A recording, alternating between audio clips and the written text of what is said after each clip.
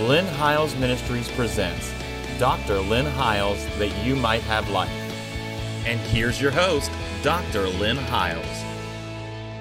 Welcome back to the program again this week, and we trust you're enjoying the Word of God as it flows from the revelation of Jesus Christ. We've been teaching for over 100 and some weeks on the book of Revelation.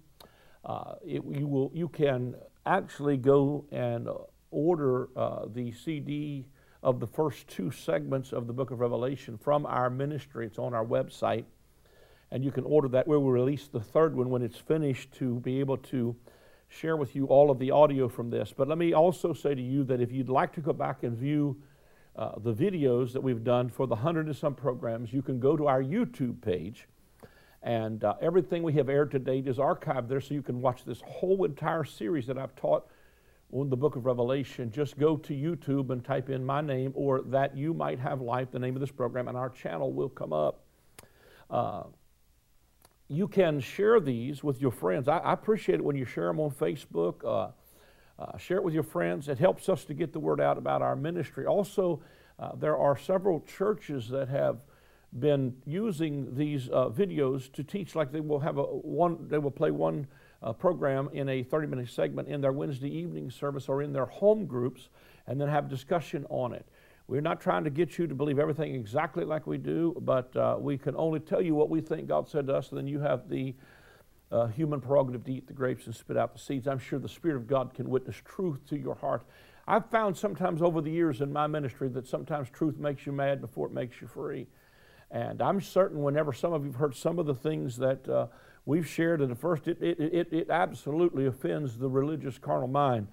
But once you really begin to hear it, it will make you free and bring a real rejoicing in your heart. We're going to move into the fifth segment out of Revelation 21. We've already aired 4 programs on this. We've already dealt with the new heaven and the new earth. I want to get to another segment of it today if we possibly can. But I want to read it. It says, I saw a new heaven and a new earth, for the first heaven, the first earth were passed away, and there was no more sea. And I, John, saw the holy city, New Jerusalem, coming down from God out of heaven, prepared as a bride adorned for her husband. And I heard a great voice out of heaven saying, Behold, the tabernacle of God is with men. He will dwell with them. They shall be his people, and God himself shall be with them and be their God. Here's the verse I want to put a great emphasis on today in this segment. And God shall wipe away all tears from their eyes. And there shall be no more death, neither sorrow nor crying, neither shall there be any more pain, for the former things are passed away. And he that sat upon the throne said, Behold, I make all things new. He said unto me, Write, for these words are true and faithful. And he said unto me, It is done. I am Alpha and Omega, the beginning and the end. And I will give unto him that's athirst of the fountain of the water of life freely. He that overcomes shall inherit all things, and I will be his son. I will be his God. He'll be my son. But the fearful, unbelieving, and abominable, murderers, and whoremongers, and sorcerers, and idolaters, and all liars shall have their part in the lake which burns with fire and brimstone, which is the second death. And there came unto me one of the 7 angels which had the 7 vials full of the last 7 plagues, talk with me, saying, Come hither, I'll show you the bride, the Lamb's wife. Now, before I get into that segment of it, I want to just come back, reiterate just a little bit that we have shared that the beginning of the book of Revelation, John says, Come and see, come and see. The latter part of Revelation, he says, And I saw, and I saw.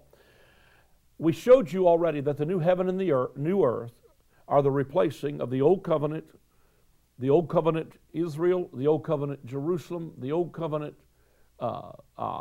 tabernacle. All of these have become new. In other words, God moved out of the physical and into the dimension of the spirit where all things are becoming new. The old creation, I showed you how that even connected clear back to Adam. Adam was an old creation. Jesus was the first begotten of a brand new species or a new creation. The new creation, the new heaven, and the new earth. We've already dealt with that, so I'm not going to do a whole lot with that in this particular segment, except to reiterate that it's dealing with moving from an old covenant paradigm into a new covenant. And as I begin to think about this, this particular part of the book of Revelation, it really began to, some time ago, I began to be stirred in my spirit where the Lord said in Revelation 21, Let him that's thirsty come and take of the water of life without cost or freely. And the Holy Spirit said this to me, and I did a series that you can get from our ministry titled, There's Something in the Water. It's probably my newest series that we've just released. You can actually call the number on the screen and order that series. And what the Holy Spirit says to me was, He said, tell my people they got a drinking problem. And I said, okay, Lord, and what are you saying to me? He said, what they drink from is what was causing the weeping. What they drink from in the new covenant is what will cause the weeping to stop. Now, when I think about that they can drink of the water of life freely, several places in the Scriptures, it talks about, Jesus said, that he that believeth on me, as the Scripture has said, out of his belly shall flow rivers of living water. He tells the woman at the well, as he comes to the well of Jacob, he sits down on the well and he says to her, give me to drink. And she says, Lord, the well is deep and I have nothing to draw with. And Jesus says to her, listen, if you knew the gift of God and who it was that speaketh unto thee, you would have asked him and he would have given you living water. And Jesus then, she says, Lord, then give me to drink. And he says, go call your husband. And she said, well, Lord, I've had 5 and the one I'm with is not my, or Jesus says to her, when she says, he says, go call your husband. She says, Lord, I don't have one. He said, you've said well, because you've had 5 and the one you're living with now is not your husband.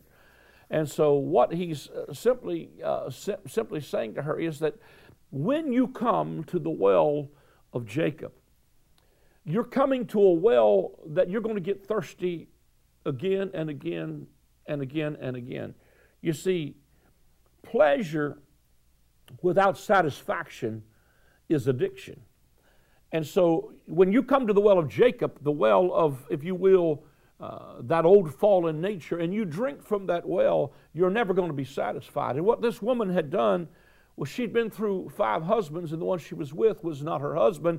That's 6. If you think about the 6-day man, you think about Adam created on the 6th day, she was drinking from a well of an Adamic nature. Even the word Jacob has to do with the idea of before he became Israel, that well of the old fallen nature will never satisfy the deep longing in your soul. But what Jesus does is he offers her a drink of something, and he says to her, if you'll drink of this, you will never thirst again. And I think what he's saying is not maybe so much that you'll never get thirsty for water. What he's saying is you're not going to thirst for the same things you've had an appetite for up to this point. The unsatisfactory things of life are not coming from waters that flow from the well of Jacob or from your fallen nature, but the water that I'm going to give you is going to be a water that will satisfy you. I can't help but think even of the children of Israel when they came up out of the wilderness, or when they came up out of Egypt. One of their first stops was in the wilderness of sin. That's not an accident. That is called the wilderness of sin. And the water there became bitter. And when the water became bitter, the people began to chide against Moses, and the Bible said, and God showed Moses a tree.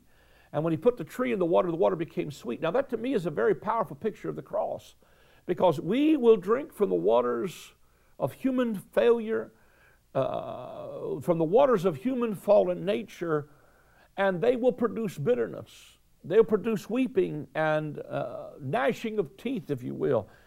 But when we put the tree in the water, when we apply the cross, and we drink from a fountain, and I think it's interesting that in Revelation 22, and I'm probably jumping way ahead of myself, but this river that's pure, that's clear as a crystal, is flowing from a slain lamb. It's flowing out of the revelation of the death of Christ, because out of his redemptive work, there is a river whereof the streams make glad the city of God.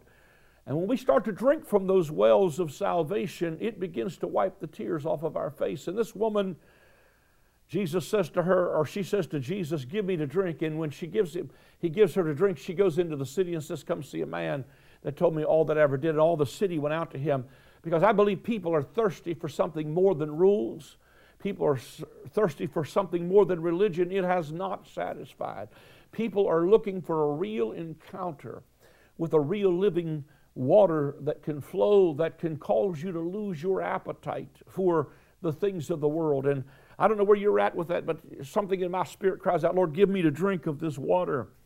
But as I begin to think about this water that will cause tears to be wiped from our eyes, the Lord began to say to me out of the book of Isaiah, chapter 61, verse number 1 through 4, says, "So the Spirit of the Lord God is upon me." Now this is actually the scripture Jesus first preached in the temple in his first public message. He's quoting Isaiah, but I'm reading it from the book of Isaiah. "The Spirit of the Lord God is upon me because He's anointed me to preach the good tidings to the meek.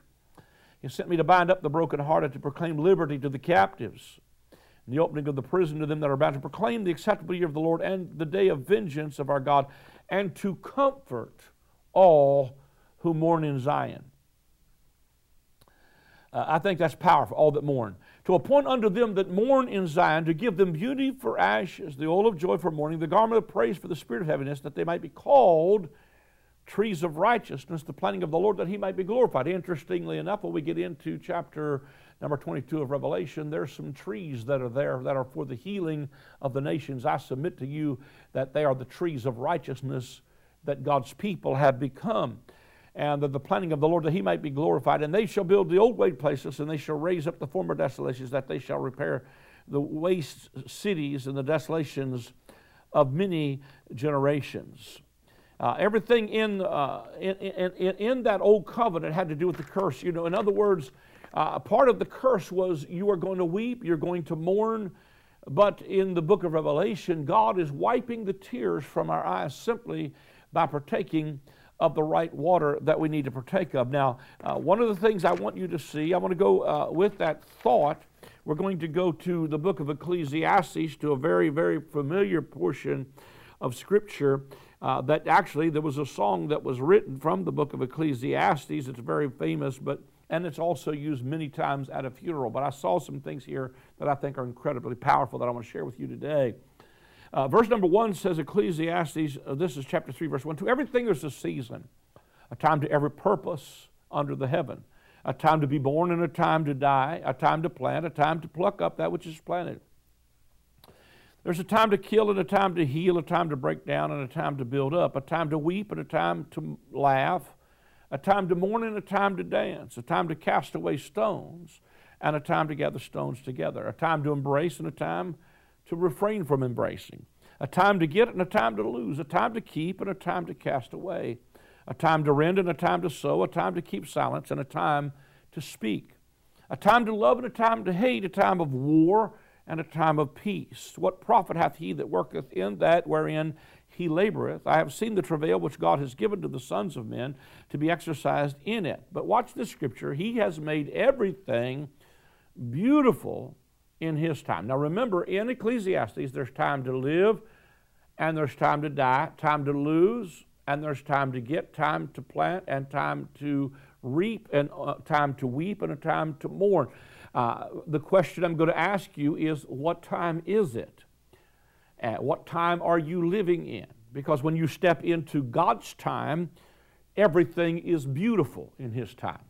And I'll get into the details of exactly what that means in just a moment. He has also set the world in their hearts so that no man can find out the work that God makes from the beginning to the end. Now, I want to just take my time and work with this. He has made everything beautiful in His time. He also has set the world. This word "world" is the Hebrew word olam. It is the English word, or the Greeks translate this word olam in the New Covenant as age. So it literally could be read, God has put the olam, or the age, in their heart so that no man can find out the work that God makes from the beginning to the end. And all of a sudden, the Spirit of the Lord began to say to me that the reason, in other words, God has made everything beautiful in His time, but the problem has been that the age that has been in men's hearts that have kept them from finding out the work that God did from the beginning to the end. See, He was the Lamb slain from the foundation of the world. But the reason they're on this roller coaster ride of there's time to kill and time to heal, there's time for war, there's time for peace, there's time to embrace, a time to refrain from embracing, is because they're on a roller coaster ride of an old covenant age, and they've not found out the work that God has already finished from the beginning to the end. He goes on to say, I know that there's no good in them, but for a man to rejoice and to do good in his life, also that every man should eat and drink and enjoy the good of all of his labor. It's the gift of God. But I know that whatever God does, it will be forever. Nothing can be put to it, nor anything taken from it, and God does it, that men should fear before him. That which has been is now, and that which is to be hath already been, and God requires that which is past. And I begin to look into this scripture, and I begin to think in terms of this old covenant, and all of a sudden, the Holy Spirit took me to Matthew 5, where Jesus was teaching, again, the Beatitudes, and he's introducing the kingdom and the new covenant, and they are what we call the Beatitudes, or literally attitudes you need to be in. And what really opened the scripture to me was when Jesus stood at Matthew 5, verse 4, and he said, Blessed are they that mourn, for they shall be comforted. And all of a sudden, I begin to see that the olam, or the age, that's in the hearts of these people in Ecclesiastes that keeps them on a roller coaster ride of time to mourn and time to heal, is that if you are locked in an old covenant paradigm, if you have the old covenant olam, or age, in your heart, then you've not been able to get a revelation of the work that God finished from the beginning to the end. And what he goes on to say in this book of Ecclesiastes is that which is going to be, that which hath been is now, and that which is to be has already been. Say it another way. Our future is determined by something that's already been accomplished. It's interesting that he makes the statement in Revelation 21, it is done. I'm Alpha and Omega. I'm going to wipe every tear off of all faces. You're going to drink of the water of life without cost. It is done. He begins to declare it's finished. So the finished work is what God, see, under the book of Ecclesiastes, they weren't able to find out the work that God had already finished. They didn't know anything about he was a lamb slain from the foundation of the world. But in the New Testament, they've come into the season where now that which hath been, what? The cross, the death, burial, and resurrection of Jesus has took everything we had coming under the curse of the weeping and wailing and the tears and all of the stuff that was coming upon mankind because of the curse of the law, that in the new covenant, Revelation 21, we've been redeemed from the curse of the law, so it's not time for us to weep or mourn. It's time to be comforted. And all of a sudden, I hope that's making sense to you, is that he's requiring of us what is past. A revelation of the finished work, the revelation that it is done, is going to get you to move out of this roller coaster ride of losing and gaining. And all of a sudden, I put up two columns in my notes. On the left hand, I put what happens under the old covenant is it's time to die. On this column, I put from Ecclesiastes, it's time to die. In the right column, I put the word new covenant that said, in the new covenant, it's time to be born again. Now, I think that's powerful. When you start seeing the timeline, because what he's saying is that if you're living life in Ecclesiastes, you're living life under the heavens, and you're living life under the sun, then it's time to die. But if you're living life in the heavenlies, especially in the new heaven and the new earth, and you're living life not under the sun, but you're living life in the sun, S-O-N, then it's not time to die, it's time to be born again. As a matter of fact, the New Testament plainly declares, who hath abolished death and brought life and immortality to light. And you can go back to one of the programs that I did in chapter 20 of the book of Revelation, also in the latter part of the 11th chapter of Revelation. We'll show you how that one of the things that happened in the shift from an old covenant to new covenant is that we're no longer under a covenant of death. Let me quickly read this to you. I was reading this yesterday in my office preparing to do this, and it's in Isaiah 28, and let me see if I can find it. It says, verse number 9, this is Isaiah 28, who shall he teach knowledge, and whom shall he make to understand doctrine? Them that are weaned from the milk and drawn from the breast, for precept must be upon precept, and precept upon precept, line upon line, line upon line, here a little, there a little.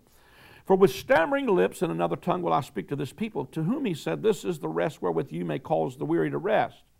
This is the refreshing, yet they could not hear. So the stammering lips and another tongue is the rest wherewith he caused the weary to rest. Now, that tongues was given to speak to this people. If you remember another place, he tells you that the tongues was for unbelievers. But in Peter, in Acts chapter 2, when the Holy Ghost fell, he said, this is that which was spoken by the prophet Joel, that in the last days, saith God, I'm going to pour out my spirit on all flesh. So the stammering lips and another tongue was to these unbelieving Jews to let them see that, listen, this season that all of this is supposed to occur is not way out in a distant future. It is happening right now. To whom he said, this is the rest wherewith you may cause the weary to rest, and this is the refreshing, yet they would not hear. But the word was unto them precept upon precept, precept upon precept, line upon line, here a little, there a little, that they might go and fall backward and be broken and snared and taken. Wherefore hear the word of the Lord, you scornful men that rule this people which is in Jerusalem, because you have said, we have made a covenant with death, and with hell we are in agreement. When the overflowing scourge shall pass through, it shall not come unto us, for we have made lies our refuge, and under falsehood we have hid ourselves. The overflowing scourge was the judgment of 70 A.D., this season when God had given them tongues as the refreshing, and there was a whole group of believers that received this. In Acts chapter 2, and within about 30-some years, now the overflowing scourge was coming. God was about to disannul their covenant with death and their agreement with hell. The old covenant was called the administration of death, written on stone. The good news is that when the overflowing scourge came, that what would happen was he would pass through and it would come unto us, for we have made lies our refuge. See, one of the problems in 1 Thessalonians is because they didn't have a love for the truth that they might be saved. So they had made lies their refuge, and they said when the overflowing scourge comes, it's not going to touch us. They were crying peace and safety, but the sudden destruction came, and that this covenant with death was literally being disannulled, and their agreement with hell was literally being done away with, and falsehood that they'd hidden themselves under, and their lies that they'd made a refuge were no longer hiding them. And then he goes on to say, for thus saith the Lord God, behold, I lay in Zion for a foundation, a stone, a tried stone, a precious cornerstone, a sure foundation. He that believeth shall not make haste. Judgment also will I lay to the line, and righteousness to the plummet, and the hail shall sweep away the refuge of lies, and the water shall overflow the hiding place. Listen, folks, this is new covenant scripture that's touched. Behold, I lay in Zion. Jesus was the stumbling block, the rock of offense that he laid in Zion. Judgment then came upon that people, and even when you read back into the plagues that I've already taught about, the hail removed the refuge of lies, and your covenant with death shall be disannulled, and your agreement with hell shall not stand. When the overflowing scourge shall pass through, you shall be trodden down by it. Now, I'm telling you that on one side they had received the judgment of God because they would not receive the redemption from this old covenant. God kept his end of the covenant bargain. But for those who are receiving, their redemption had now drawn nigh, and it's no longer a time for them to die. The covenant with death had been disannulled, and they've been brought into life and immortality. He brought to life eternity with God in the heavenlies. And then in the new covenant, again, there's a time to plant, and then there's time to reap. Under the old covenant, it's time to plant. Jesus was planted. In the new covenant, we reap life. In the old covenant, it was time to kill because it was a covenant of death. In the new covenant, it's time to heal. Jesus came to heal the stroke of our wound. In the old covenant, it was time to break down, tear down, pluck up. In the new covenant, it's time to edify or to build up. In the old covenant, it was time to weep. But in the new covenant, it's time to laugh. In the old covenant, it was time to mourn. But Jesus said in the new covenant, you're blessed if you mourn because you're about to be comforted. In the old covenant, it was time to cast away stones. I put in my notes to cast away the stones of the law. In the new covenant, it was a time to gather lively stones and fitly frame them together to build a habitation for God. Under the old covenant, it was a time to refrain from embracing. And the new covenant, it's time to embrace. There was folks that were not embraced that are now embraced. Under the old covenant, it was a time to lose, but in the new covenant, it's time to get. In the old covenant, it was time to cast away. In the new covenant, it's time to keep. In the old covenant, it was time to rend. In the new covenant, it's time to sow and to plant. In the old covenant, it was time to keep silent. In the new covenant, it's time to speak. Under the old covenant, there was time to hate. In the new covenant, there's a new commandment that you love one another. It's time to love. In the old covenant, it was a time of war and a time of warfare. But in the new covenant, it's a time of peace. It's a gospel of peace. He has made everything beautiful in his time. What time is it? It's not the old covenant olam that keeps you from seeing that.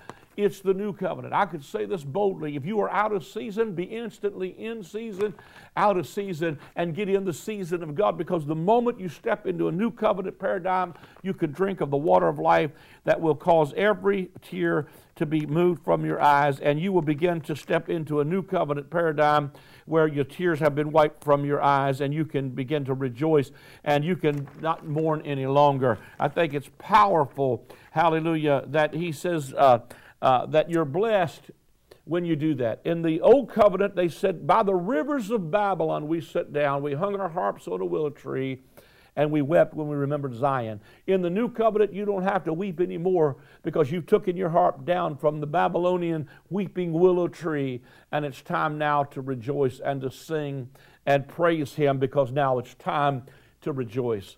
The water of life freely, God wiping tears from your eyes, doesn't mean we'll never have a problem again, and yet there is greater unfoldings of these as we move into move more further and further away from old covenant paradigms. But the reality of it is, this is something presently real to you right now. God wants to wipe the tears from your eyes. He wants you to bring you to the water of life without cost. It's free to drink of the water of life free.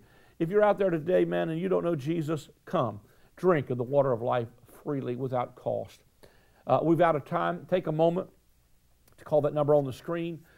And sow a seed into the ministry. If you can help us take the gospel of the kingdom, the gospel of His grace around the world, we deeply and greatly appreciate it. We are doing a lot of stuff this year internationally, and we need your help to do that with television. The only way we're able to do that is through our partners. So if you'd like to become a partner with us, call the line today, become a monthly partner, and we will deeply appreciate it. God bless you for joining us this week. God bless you. For anyone struggling to understand John's writings in Revelation, this book provides true, biblically based answers. Through detailed insights into the letters John wrote to the 7 churches of his day, you will learn how to avoid the mistakes of the early church to overcome today's trials and tribulations. This book will provoke you to thought and dialogue, bringing greater clarity and revelation of Jesus Christ.